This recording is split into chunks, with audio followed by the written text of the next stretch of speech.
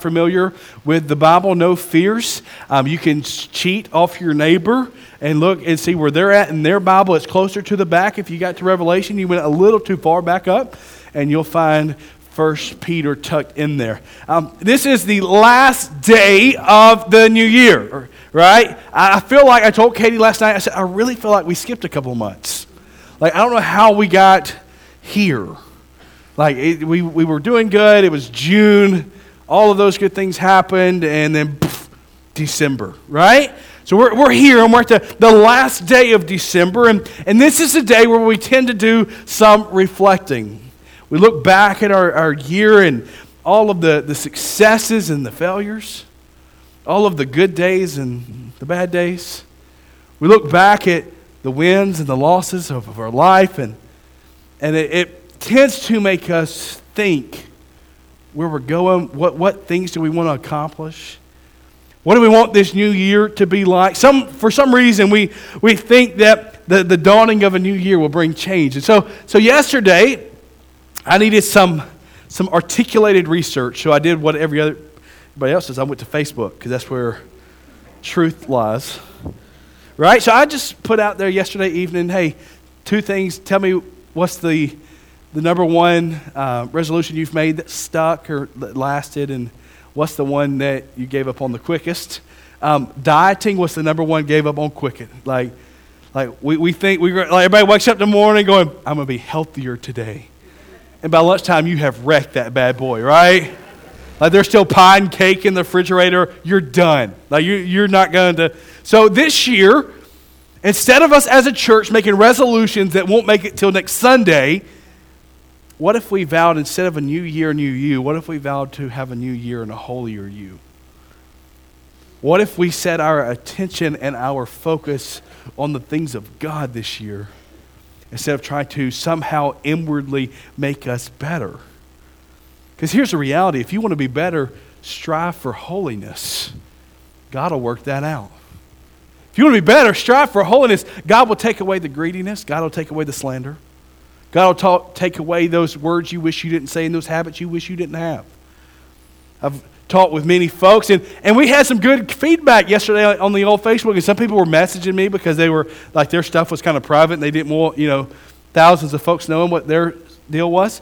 We had everything from we quit smoking to we quit doing drugs. One guy said, hey, I quit cheating on my wife, and I was like, that's probably a good one. And the smoking and the drugs are good too. Some great things. People say, hey, I vowed at this junction in my life that I was no longer going to do these things. But we come into the end of the year. I'm in my fat clothes because nothing else fit this morning. I was throwing things out. There's a reason I'm wearing a vest, and it's not because I'm cold in here, because I'm sweating bullets. It's because I didn't want you to see my bulge of the shirt. We come in today and knowing that we need to make some life changes, but coming today recognizing we need to take strides towards holiness. Turn in your Bible to 1 Peter chapter 1. Peter's writing to the church, and he is encouraging them. He tells them in the beginning of chapter 1 that you must be born again to a living hope. Our hope is only in Jesus. He has been our propitiation. He has been the glory and the grace that we needed. He tells us that he is our salvation. The prophets and the priests talked about him in the coming days. He was predicted, and now he is here, and he is holy. And because of that, we get this therefore in verse 13. Peter writes, he says, therefore, preparing your minds for action and being sober-minded, set your hope fully on the grace that will be brought to you at the revelation of Jesus Christ. As obedient children, do not be conformed to passions of your former ignorance, but as he who has called you is holy, you also be holy in all of your conduct. Since it is written, you shall be holy, for I am holy. And if you call on him as Father who judges impartially according to each one's deed, conduct yourselves with fear throughout the time of your exile, knowing that you were ransomed from futile ways inherited from your forefathers, not with perishable things such as gold and silver, but with the precious blood of Christ, like that of a lamb without a blemish or a spot. For he was foreknown before the foundations of the world, but was made manifest in the last times for the sake of you, who through him are believers in God, who raised him from the dead and gave him glory, so that your faith and hope are in God, having purified your souls by your obedience to the truth for a sincere brotherly love. Love one another earnestly from a pure heart, since you've been born again, not to a perishable seed, but an imperishable, through the living and abiding Word of God. For all flesh is like grass, and all its glory like the flower of grass. The grass withers, and the flowers fall, but the word of the Lord remains forever. And this word is the good news that was preached to you. Father, we pray over your word that you would use it to pierce the depth of our soul today. God, that you would pierce our hearts, and we would be open before you, that we would be honest before you, knowing that no one in here is perfect. No one in here is holy enough. No one in here is righteous enough. We all come in today with sin problems. We all come in today with apathy. We all come in with laziness. We all come in with the sin of silence. We all come in, God, in desperate need of your grace and your mercy. God, we come in today celebrating that your mercy was new when our eyes opened this morning. God, that we are a new creature, not based off anything we've done, but what you have done for us. So God, we come in with our laundry list full of sin, and yet you are here to wash us white as snow. God, thank you for your word. Thank you that the grass withers and the flowers fail, but your word remains forever. Use it to penetrate us today. In the name of Jesus, we ask, and all of God's people said, amen. If we're going to live holy this year, we said this year we're going to take steps towards holiness, and we're going to focus on the things that we can control. We're going to work in the disciplines of the Lord to be holy. Then the first thing the Scripture says we have to do is prepare our minds. We begin by preparing our minds. We know the battle. We know what's lying before us. We know there's tough days. We know all of these things. So we prepare our mind. Peter tells them, prepare your mind for action. For action. This call is you're going to be doing something. And that something is not holding the pew down. I know we get some strict winds here in central Alabama. That pew and that chair is not going to blow up. All right? If you're not sitting there, it'll be fine. Some of you need to get busy. Some of you need to get busy. You've been sitting and you've been eating and you've been at the table. You've created obese Christians, and you need to start serving. God's preparing your mind for action, that you're going to start serving Him and be faithful to Him. And He tells us how to begin that. He says, live sober-minded. Live sober-minded. Here he goes. He's going to talk about my drinking. I am.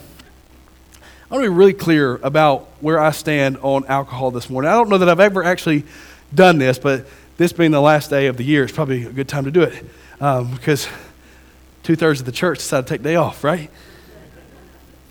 Here's my thoughts on drinking, and if it's not your thoughts, that's okay. I use the Bible, and so this is kind of where I formulated all of this. The Apostle Paul said, I'm free in grace. He says, I'm free in grace. The Apostle Paul spent a lot of time talking about foods that we could eat, that they used to could not eat, and things of that sort. So when I read the New Testament and I read about the wine, I am free under the grace of Jesus to partake of that. But I ask myself this question before I do. Is it going to help me be more like Jesus? Is it going to, I'm free. As long as it don't cause a brother to sin, as long as it's not going to cause me to sin, I'm free under the grace of God. But is it helpful for me? And the answer for me is no. It's not going to be helpful for me if I begin a drinking problem. I have an addictive personality. I know that about myself. You set chocolate chip cookies down, I'm going to clean the plate. My executive pastor was confessing this morning, he's got a peanut brittle problem. You give that brother some peanut butter brittle, he's going to eat it. He doesn't share. I'm the same. You put hot chocolate chip cookies down, it's ball game. I don't share, they're mine. I have an addictive personality. I know that about myself. So me and my family don't drink. I don't like the visual that gives. If you walked into Munoz and I had a beer sitting in front of me, you wouldn't know if that was my first one or my fifth one. I don't like that. I don't like that perception. So I abstain from it completely. It's not in our home. My son is not going to find alcohol in my home, which is a shame because I love to cook. Like I was in Louisiana long enough that they use a lot of wine-based sauces, and I would love that. I would love to be able to whip some of that up when you came over for dinner. You would like it too, but I'm not even going to go buy it in the store. You don't even find me shopping in the alcohol section. Like I'm in like the Diet Coke section, and I know that's just as bad. I know the aspartame's going to kill me. I know, but I try to live a life where I've got enough sin problem that I don't have to make other ones. So I abstain completely. I also do it with chemical. I don't focus on. I don't take narcotics. I came out of operations and we need to give you. I'm like, nope, you ain't. Too many of my folks in my family have went down to drug addiction. You're not giving me that. Hand me an ibuprofen. We'll tough it out. Like I try to live life dependent free because I hate the thought. And I'm a little snotty today, a little nasally. You probably catch that. I don't even like sinus medicine. I don't like thinking foggy. I don't like that thought when you're on that medicine. You're like, I don't even know what I'm doing. I can't finish sentences, and I hate that feeling. So when Peter says live sober minded, I'm like, yes. Yes, live without the fog and live without all of the other things. But there's so many things that go into that. It's not just alcohol. It's not just chemicals. But people can cloud your judgment. People can cloud your judgment. But also, not just people, but agendas. If you watch Fox 6 long enough, you're going to have an agenda. You watch NBC long enough, you're going to have an agenda. You turn it over to the network, my goodness. My goodness, I used to wake up every morning watching Fox and Friends. And by lunchtime, I was frustrated with our world. But Janet and I was like, we done. Just pull the plug. It's all over. You turn on the news. Good evening. No, it wasn't. If it was a good evening, they wouldn't be on the air, right? Because they're going to spend the next hour telling you how it wasn't a good evening, right? All of those agendas that they're pumping in, I was like, it clouds my judgment. I look around, I'm like, this world's going to Hades in a handbasket. I don't even know what that word means, but that's where it's going. All of these things will cloud your judgment. The people you put around you, the people you put in your circle will affect you. You need to make sure that you're around believers. Now, I'm not saying isolate yourself from the lost, because if you isolate yourself from the lost, you'll never have conversations with lost people. But I'm saying you need to have people who are speaking life into you, who are helping you and aiding you in spiritual battle. So he says, prepare your minds by being sober-minded, not having anything that would cloud your judgment and whatever that looks like. He says, set your hope on the grace of Jesus Christ. Set your hope on the grace of Jesus Christ. If we could gain anything in 2018 that would be beneficial for us, it would be that our hope is in Jesus. It's not in a bunch of 18 to 22-year-olds playing football. It's not in a baseball team. It's not a basketball team. It's not in your 401k. It's not in your job, and it's not in your house. That your hope would be imperishable. It would be in Jesus. Everything else will fail. Everything. The house you love to call home, one day somebody will tear it down. That life you've built up, that 401k, will one day be cashed out. That technology that we live for, that boat that we needed, all of those things that we need in our life, one day we will throw away. One day we'll throw away. I found a camera. Katie has went through a crazy phase since she's been off work. It's called Clean Out. I found 3 digital cameras. It was fun to I had to go find batteries because, they used to take that. And students, these are cameras you used to buy. And these were fancy ones. These were digital. They were like back in '02, they were so expensive, hundreds and hundreds of dollars. And you had to press a button and they'd come on. Caleb thinks that's the greatest toy ever. He found them. He's like, snap. They're not going to ever take a picture again, but he likes them. I was flipping through some of those pictures before I got in ministry. Mike, brother, I had a head full of hair. Boy, I was skinny. I looked good. Katie looks pretty much the same, but I looked good. That hair was there. I probably wasn't. I was 240 and still in football weight. You know what I'm saying? You know what I'm saying, Eric? I was still football weight. Walked in the room, people like, you play ball? I was like, yeah. Now I walk in the room, they're like, oh, you're buffeting.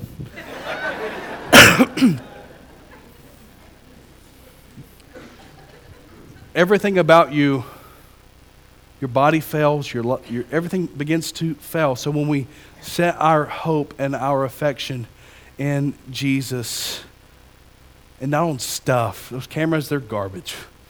Caleb now uses them as picture. He looks up and goes, cheese. The stuff we have that we took so much pride in getting, it'll wear out. That new truck, wear out. That house, wear out. Your bank account will draw up. But when we set our hope on the grace of Jesus surpasses every ounce of understanding that we can comprehend. The grace of Jesus is so amazing that when you woke up this morning, even though you had sinned and fallen short of the glory of God, and the penalty of sin is death, you're still here because the grace of Jesus is still present. So when we put our hope in the grace of Jesus, we're saying no matter what comes at me, Jesus is still going to be there. No matter how long I'll live, if I live to be 105 or if I make it to 32, Jesus is still Lord of everything and He's still Lord of all. And one day I will enter into His kingdom. One day He will look at me and He will say, Jeff, well done, my good and faithful servant. And I know that no matter what comes at me in this world, if persecution comes or if death comes because of my faith, Jesus is still Lord of all. So when my hope and confidence is here, it's in Jesus and Him alone. In Christ alone, my hope is found. In nothing else. Everything else is feeble. But if we're going to start a new year, it's beyond preparing our minds. We must learn obedience. To live holy, we must be obedient. He tells them, he says, resist the fleshly passions. What if this year you made strides in your holiness by realizing that you've got sin problems?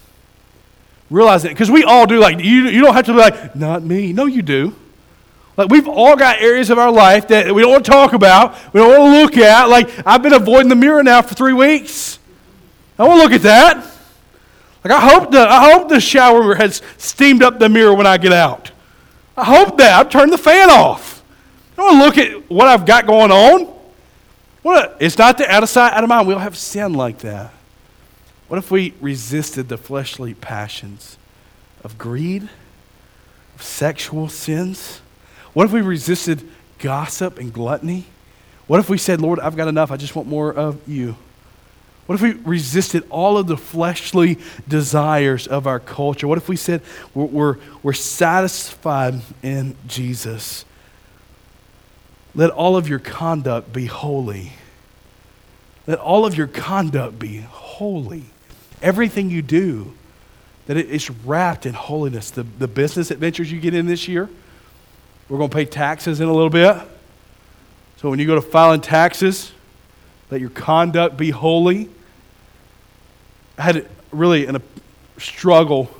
It was cold the other night, and the lady at Sonic gave me $1 too much back. What do? Growing up, I would be like, woo! $1 bill. I'm a blood-bought child of God now. I've got to do things biblically. I've got to do things holy. So I had to back out, because I remember fat season. I had to back out so I could get out of the truck, give her $1 back. It's not my dollar. It wasn't mine, it was hers. Got to be holy. In everything you do, your conduct needs to be holy. Students, when you're taking tests, your neighbor's got the old elbow up and you can see all their answers. Be holy. They're probably wrong anyway. Be holy. When you're making decisions about who to date and what to do on those dates, be holy. Parents, when you're letting your children go out, be holy. Ask the questions. Do the things you need to do as a parent to guard your children. Be holy. When you're in your home, be holy. Don't just take off your righteousness at the door. Let your house be a haven of the truth. That all of your conduct is holy and uprighteous to the Lord. When we're thinking of our conduct, we must make our tongue, our thoughts, and our actions holy. The words we speak, the thoughts we think, and the actions that we take must be representative of the God who has redeemed us. Thirdly, to live holy, remember your Redeemer. Remember your Redeemer. Every day you wake up, Lord, you saved me. This day is for you and not me. Lord, you've given me breath today, so today is for you and not me. Live holy. Remember your Redeemer. Remember you were bought with a price. You were bought with a price. If you've been redeemed, if you've been saved, my friend, you were bought with the bloodshed of Jesus. And listen, the church is really easy, and they step in like, salvation is free. And it is. It doesn't cost you a thing. But sometimes we attribute free to cheap, and that's not salvation. Salvation is free, but it wasn't cheap. It cost Jesus everything so that you could have life. It cost Jesus everything so that you can have life. A way to live holy is when you wake up in the morning, you dedicate your life to the one who paid the price for your sin. You wake up every morning embracing Jesus as Redeemer. Now listen to me. Listen to me. This will be the most important thing I've said all morning. If you wake up and you're not a believer because you've never trusted in Jesus, then somehow denouncing Him Lord of that day ain't going to mean a whole lot. You have to know that you've been transformed by the good news of Jesus, that you've been transformed by the bloodshed of a Savior, that you're trusting in Him as your source of salvation. And then you wake up every day. I have a friend of mine, I asked him one day, I said, how long have you been a believer? He looked down at his watch and he said, about 7 hours. And I kind of gave him one of them, because I've been in seminary with him for years. He said, I wake up every day, give my life to Jesus. Not because he needs to be re-saved, because if you give your heart and life to Jesus, you're saved from now on. And I don't really like the once saved, always saved wording. If you've been saved, you're always saved. If you've been saved, if you've given your life to Jesus, you're always His. Who can pluck you from the Father's hands? So he says, every day I wake up and I give my life again to the Lord. I wake up, I die to myself daily, and I dedicate the day to Him. You were bought with a price. It was an imperishable price. An imperishable price. He tells us that gold and silver will fade. It will fade away. Jesus paid with an eternal blood for you. He tells us that we must live in the bloodline of Christ. Because we've been saved, now we've been given a new name. Now we've been given a new hope and a new future. He is telling the church, he's begging them. He says, remember who saved you. Live the life in the fullness of Jesus. Live the life after the Lord. You've been redeemed. You've been set free. Now live that way. Abide in the Word of God. Abide in the Word of God. The reason we gave our children Bibles today is we want them to know the Word of God. We want them to know what the Scriptures say. You need to find a Bible reading plan. It blows me away the number of people who have been saved the majority of their life and who have never read the Bible. We must know what the Word of God says so that we can live it out. Great tool for you is at palmerdalcross.org. That's our church website. Should be in your bulletin. You go to palmerdalcross.org and there's a Bible reading tab. You click on that Bible reading tab. You can do it every day. It shows you where we're reading as a church. And January 1st, tomorrow, is a great day to start that. We'll read the Bible in a year. Once you start it, it takes 27 days to form a habit. I guarantee you, if you would dedicate your life to reading your Bible through January, you'll finish the year. That's free. Wasn't even in my notes. Excuse me. Fourthly, we live holy and we keep life in perspective. We live holy and we keep life. It's supposed to be in perspective. I quit typing for some reason. In perspective is that ending. When we keep our life in perspective, we realize it's short. That it's here today, gone tomorrow. Perspective is a funny thing, though, isn't it? Because, see, perspective is only by the eyes of who's looking at it. So if I put up a picture and we all looked at it, some of us would see a lot of different things. Katie and I were in Baltimore a few summers ago for the Southern Baptist Convention, and And I always enjoy going to those. And we were up there. And when I go to a new city, I've got a bad habit. I want to eat locally only.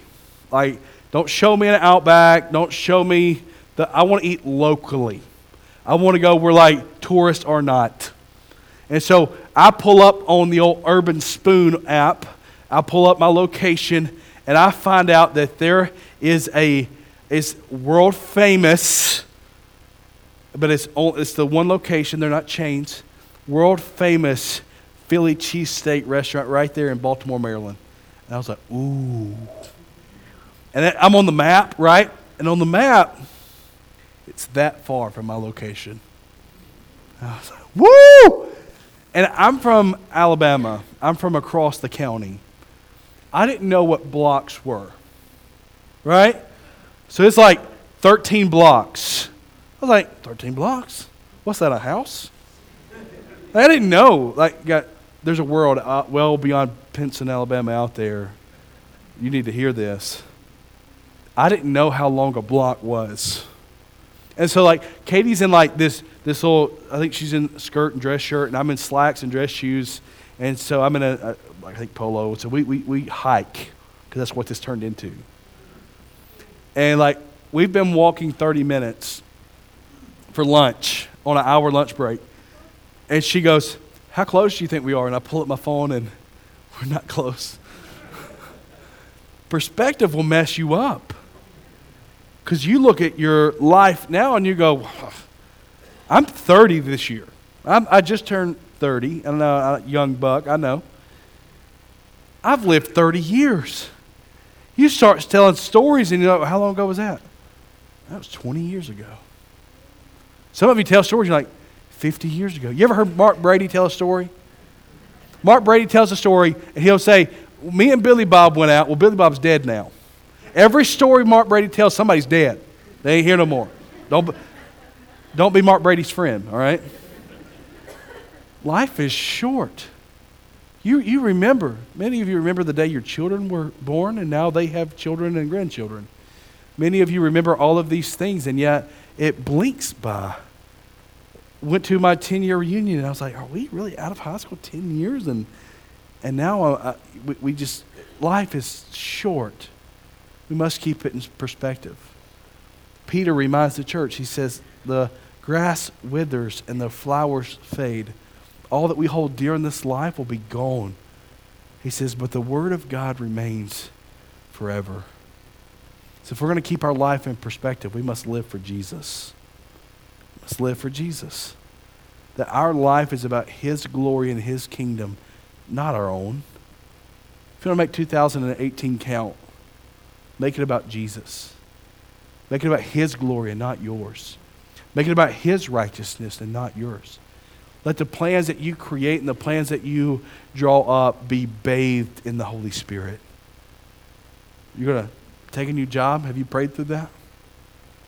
You're going to expand your family? Have you prayed through that? You're going to buy all this new stuff? Have you prayed through that? Have you dedicated your life to the Lord? Don't add Jesus as an addition. Let Him take over the whole thing. Because we make crummy gods. A new year, let it be a holier you. Let's pray. Father, thank you for the truth of your word. God, I pray that we would find it so important to live for Jesus this year. Father, I pray that our hearts would be given over to you, Father. Lord, that our minds would be given over to you, Lord. That our plans would be given over to you, that we would walk in stride with your Spirit. I pray that for our church, God, as we're staring in the eyeballs some really big decisions. Lord, I pray that we would never get ahead of you. Lord, you've used this church as a beacon of hope this year. You've done incredible things. You've added and added and added, and we saw the baptismal waters stirred regularly. Father, we're in all of your presence, and we're in all of who you are. But Father, we don't want you to stop. And we pray you would continue to grow us, continue to mold us, continue to give us a passion for holiness. God, continue to give us a mindset that beats after your Spirit. May we resist the urges to be in control. May we resist the urges to have to be right. May we resist the urge to be sinful. May we cling to holiness this year, that we've been set apart, that we've been called out, not because of us, but because of you. Because you've redeemed us, you've adopted us by grace. We're in the bloodline of Christ. And may we do well in your presence. God, I pray for someone under the sound of my voice who has never given their heart to you. What a day it would be for them to trust you as their salvation, for them to give you the authority of their life, for them to give you the authorship of their salvation, for them to trust in you as their Lord and Savior. Lord, I pray if that person's in here this morning, you'll give them the power to stand up and come forward. Because we know that today can be the day of salvation. We know that there's power in your word, and we know that your heart's desire is that none would perish, but all would come to faith and repentance in Jesus. So, Father, I pray that if that lost one is in here, you'll stir in their hearts, that your Spirit will convict and draw, and that they'll receive forgiveness today of their sins. For those other folks that you're pressing on now to speak up or serve more or partner with us in ministry or partner with us in membership or partner with us by giving more or whatever you're doing, Father, I just pray. I pray you'd be the God they need to encourage them to live holy and more righteous. Thank you for who you are. Thank you for your grace. We dedicate this invitation to you. It's in the name of Jesus I pray. Amen. Will you stand